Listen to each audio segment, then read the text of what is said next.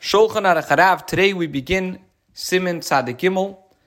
Koidim sheyispal tzarich lishois uvoy dalet seifim. Section 93.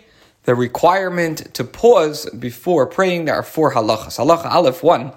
Hamispalel tzarich sheyisha b'makim shemispalel shah achas koidim tfilase kedei sheyichavin liboy lamakim. Before one prays, he must pause for a time.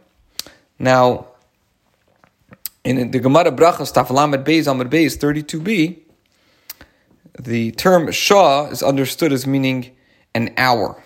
Nonetheless, since the Alter Rebbe follows those authorities who do not prescribe this as required practice for everyone, as stated below, the term is translated here according to its broader meaning of a time. So continuing the halacha, before one davens, one must pause for a time in the place where he is praying in order to direct his heart toward the omnipresent. How do we know this? For it is written, Shenemar Ashrei Yoshvei Veisecha. The pasuk in Tilim, Psalm, and this is in Psalm 84, verse number 5, says, Ashrei Yoshvei Veisecha, happy are those who dwell in your house. Now the word Yoshvei, which the translation is those who dwell, can also mean those who tarry, hence the interpretation that the Alter Rebbe brought, that one must spend a little time before beginning to daven. So the pasuk says, Asher Yeshuv V'Sech, happy are those who dwell in your house, and only afterwards it's written, they will praise you forever. Similarly, one must pause for a time after praying. In other words, just as before you daven, you have to take pause and consider whom you're standing in front of to direct your heart towards Hashem. So, in the same way, after one davens, one must also pause so that his prayer will not appear as a burden from which he is hastening to be released. In the original, Shaloi Tehei Nides Alav Kimasoi Shememaher Lotzes Mimena.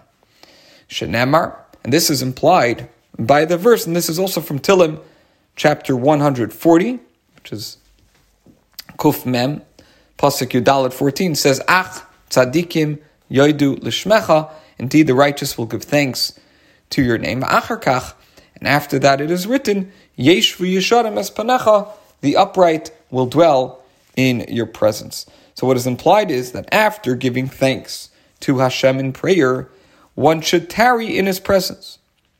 This concept finds expression in the widespread custom of adding on the above verse, this pasuk of Ach Tzadikim Yodu L'Shmecha, to the end of the 3 daily prayer services. As we see, it is said after Aleinu. Okay. After Aleinu, we say Al Tira, and then we say Ach Tzadikim Yodu L'Shmecha. Continuing the halacha, V'chasidim harishonim hayu shoyin Shah mamish mishois beinonis shein chaf dalid b'meis laes v'lishar imdai mishah b'shah mu'etes k'dei hiluch beis psachim shein ches tfachim k'meshin izbar b'simit tzadik. The pious men of the earlier generations would pause before and after prayer for literally an hour, in other words, 1/24th of a day.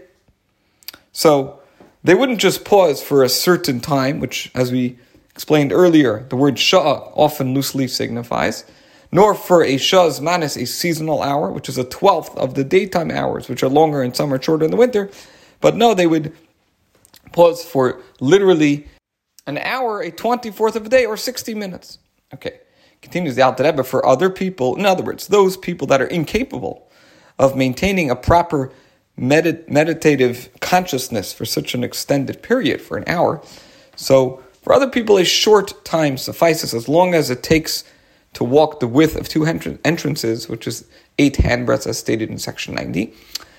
Concluding, halacha aleph yesh nehagen lispalel mitoich hasefer kedei lechaven ma'od v'akil lefi mashu margish benafshe. Some people follow the custom of praying from a prayer book. In other words, they use a siddur rather than pray by heart to increase their concentration with regard to such matters. Everything depends on what one feels within himself. Now, the Rebbe once said out of Farbrengen, my revered father-in-law, the Rebbe Rayatz, followed the custom of reciting all of his prayers from the Siddur. Says the Rebbe, I do the same, following the practice I saw observed by my revered father-in-law, the Rebbe.